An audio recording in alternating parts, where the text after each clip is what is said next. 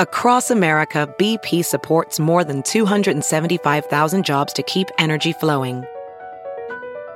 Jobs like building grid-scale solar energy in Ohio and producing gas with fewer operational emissions in Texas. It's and, not or. See what doing both means for energy nationwide at bp.com/investing in America. Welcome to the Daily Break. I'm Andrew Tallman. Here's what's happening today at Newsweek. We all want to do something to help Ukraine. We've seen the damage. Particularly infrastructure is a big deal, including roads, buildings, water sources all getting damaged by the Russian invasion.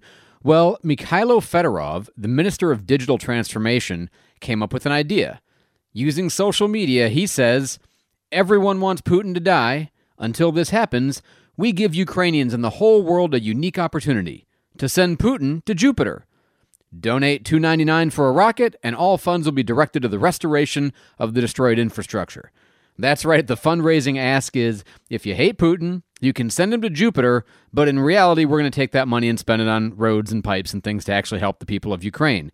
Target goal for the social media fundraising campaign, Send Putin to Jupiter, $100 million. As of this morning, $2 million. Not too shabby. I do think maybe the folks in Ukraine are missing an opportunity here, though. This has all the makings of the next great digital cryptocurrency, right? You've got the To the Jupiter catchphrase already built in. Possible names roll right off the tongue like Putin Jupiter coin. But back to traditional currency, as Newsweek does, a little bit of number crunching, and it looks like the one trip we know of to Jupiter was going to cost about $1.1 billion. That's the Juno mission. Of course, the Juno mission didn't carry any Russian dignitaries over to a foreign planet, and you didn't have food, and it travels really fast, 165,000 miles an hour. The space shuttle, by comparison, about one-tenth that speed. So, if we were going to actually fund a mission to Jupiter carrying Putin, or maybe the remains of Putin, it'd probably take about 100 years, and it might cost several billion dollars.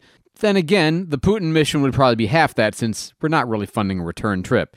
In the meantime, donate online and you can help repair the roads and the water pipes. As the world roughly approaches the 2-year mark of the COVID-19 pandemic, you're seeing changes across the board in how governments are handling this in the United States. Of course, a lot of places that had been very emphatic about control measures and mitigation and mandates regarding mask wearing and vaccines are lifting them. New York City, Newsweek recently reported, a stronghold for COVID mandates, has announced plans to lift restrictions in coming weeks. Several of your states are doing the same thing.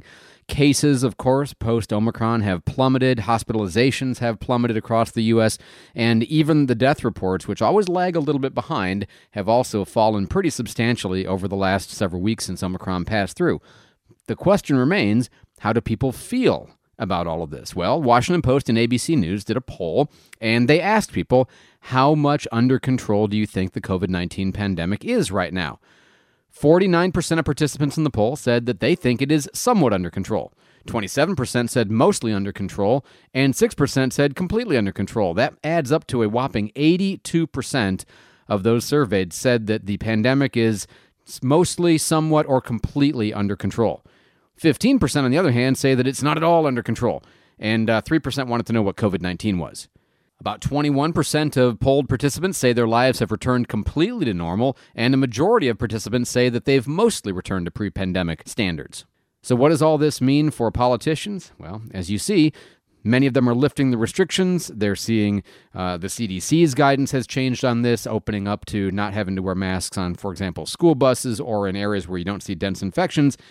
And mostly at this point, it seems to be a question of party affiliation. The same poll indicated that Democrats are more likely to be the ones concerned about it not being under control, or at least more concerned that the goal should not be returning to normal, but should instead be controlling the spread, whereas Republicans more likely favor the effort of getting back to normal as opposed to being too worried about controlling the spread at this point. And finally, what do you know about Tasmanian tigers? Well, if you've never heard of them, they're a very fascinating animal. They sort of have the body shape of a hyena with a tiger stripe pattern, a very vivid tiger stripe pattern on the rear haunches. In reality, it's a lot closer in type to the Tasmanian devil because it's a marsupial. It's not a canine. They sort of seem like dingoes as well, which is a relatively close ancestor, but they've been extinct for almost 100 years. The last living Tasmanian tiger was in captivity and died in 1936. There's a couple of clips running around on YouTube you can see for yourself. We've got one over at Newsweek so you can see it. Well, now researchers have been working on, are you ready for this? De-extincting the Tasmanian tiger. A process that involves a complicated set of things with stem cells and embryos and surrogate animals basically mean that a la Jurassic Park, they're trying to reconstitute from an embryo a Tasmanian tiger that could then maybe thrive in the wild. And these were apex predators. They went extinct about 3,000 years ago in Australia. They were cut off into Tasmania, where they lived until hunters killed them all over the subsequent years, European settlers basically, until the last one died in captivity in 1936. But they serve a really important part in the ecosystem down in Australia historically, which actually is why they're thinking about de-extincting them, because of that valuable role they play. Obviously, this is long-term off research. It's maybe 10 years in the future. It's going to take a lot of money. But in the meantime, I give you this helpful hint. If, say, a decade from now, you find yourself wandering the backwoods areas of Australia and you're trying to identify a sound that you've heard and you want to know whether it might be the newly reconstituted or de-extincted Tasmanian tigers, here's a hint. If you hear this sound, that's a hyena. If you hear this sound,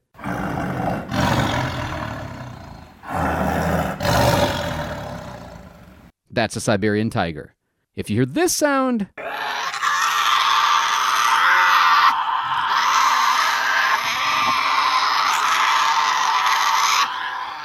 that's a close cousin, the Tasmanian devil. And if you hear this sound, well,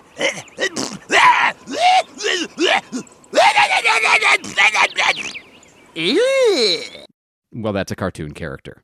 And if it's something other than those, you might have heard a de-extincted species.